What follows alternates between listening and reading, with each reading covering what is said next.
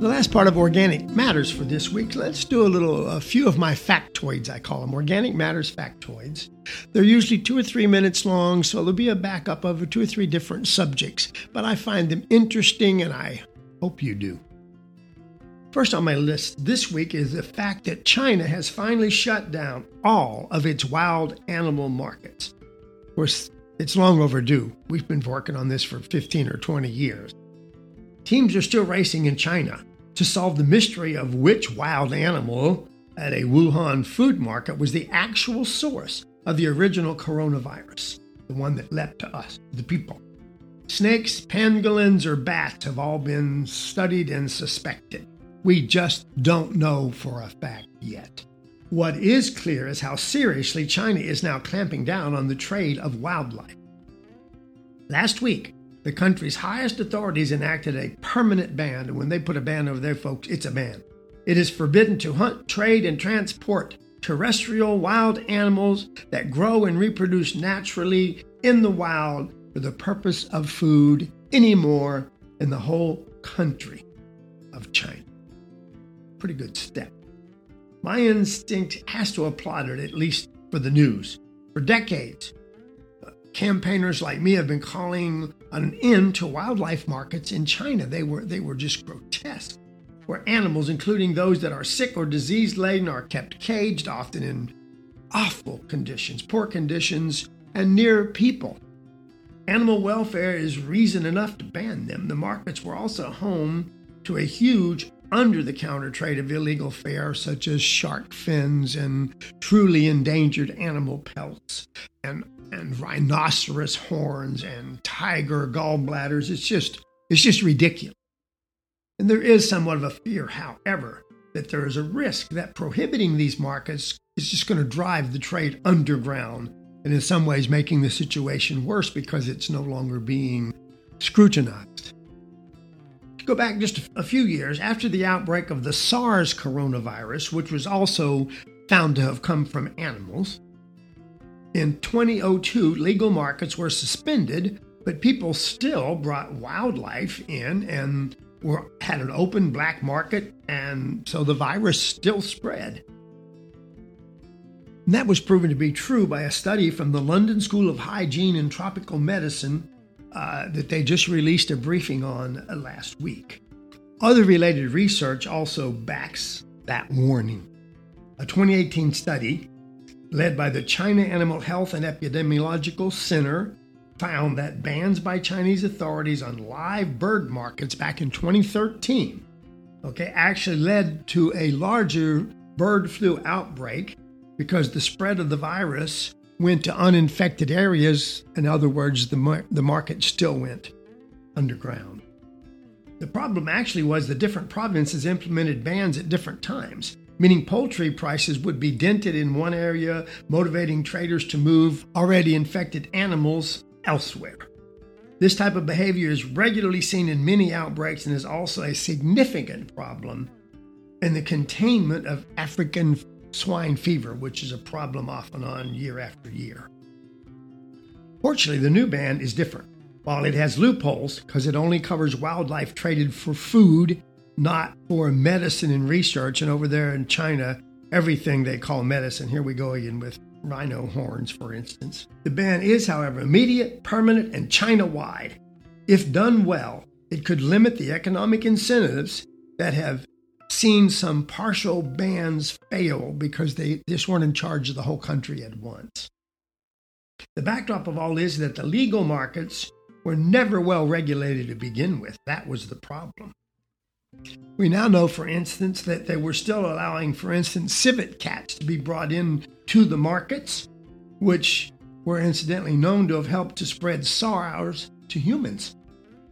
And they would sit caged, even though they were basically supposed to be a pet, I guess, next to, in essence, where this guy made the photograph of biscuits and food that was sitting right there for human consumption. Of course, at the time, they didn't know the cats were part of the problem. Even with all the problems considered, any short-term local spread of viruses that results from such activity will have a small impact in the context of the overall gains we've made by eliminating the majority of the market. And let's not forget about the big picture.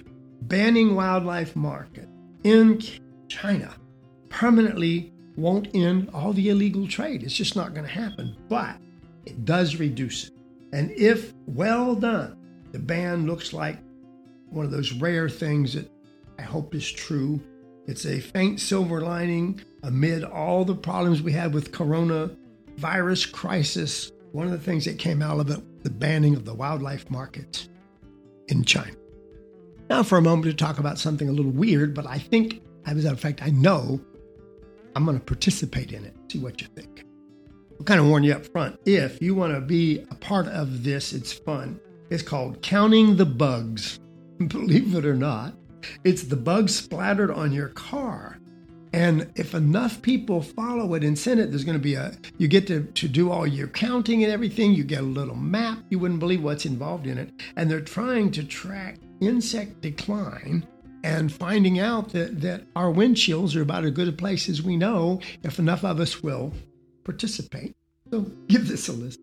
I mean, I'm sure you've noticed a drop in the number of bugs splattered on your car and windshield. I have certainly over the 60 years I've been driving. Researchers think this windscreen phenomena is a good indicator of a worrying global decline in insects, and your observations could help them investigate the real scale of the problem. And yes, folks, insects are as important to us as everything else in the ecosystem. And as let's use our bees as an ideal example, or maybe the monarch butterflies, precipitous drops in populations to the point that it actually affects the whole ecosystem they're involved in. Now, the figures I'm giving you are actually from the UK, but now they're starting the Bugs Matter project also here in the United States. Okay, and what they're going to offer you, and I think you can go and get it from the UK website, is you get a splatometer, or maybe that should be splatometer, I'm not sure, and a sampling grid that you can stick to the number plate of your vehicle so that they know which vehicle is sending information to them. The grid and the splatometer, I've decided is the best definition, the best way to say the word, will be sent to you when you sign up for the project Bugs Matter at their smartphone app. I'm not sure if it's up here in the States yet, but I just saw this, so that'd be fun to follow it. Here's sort of a skeleton of how it works for the fun of it. To start with your experiment, you simply wipe down your number plate before making your journey. Once you have arrived, count any bugs squashed on the plate using your splatometer, I love it, to guide you. Then take a photo of your observation and submit it via the app, along with information about the distance traveled. This will allow the Bugs Matter team to work out the number of quote-unquote splats per mile. Sounds kind of silly, but I think it'd be kind of fun.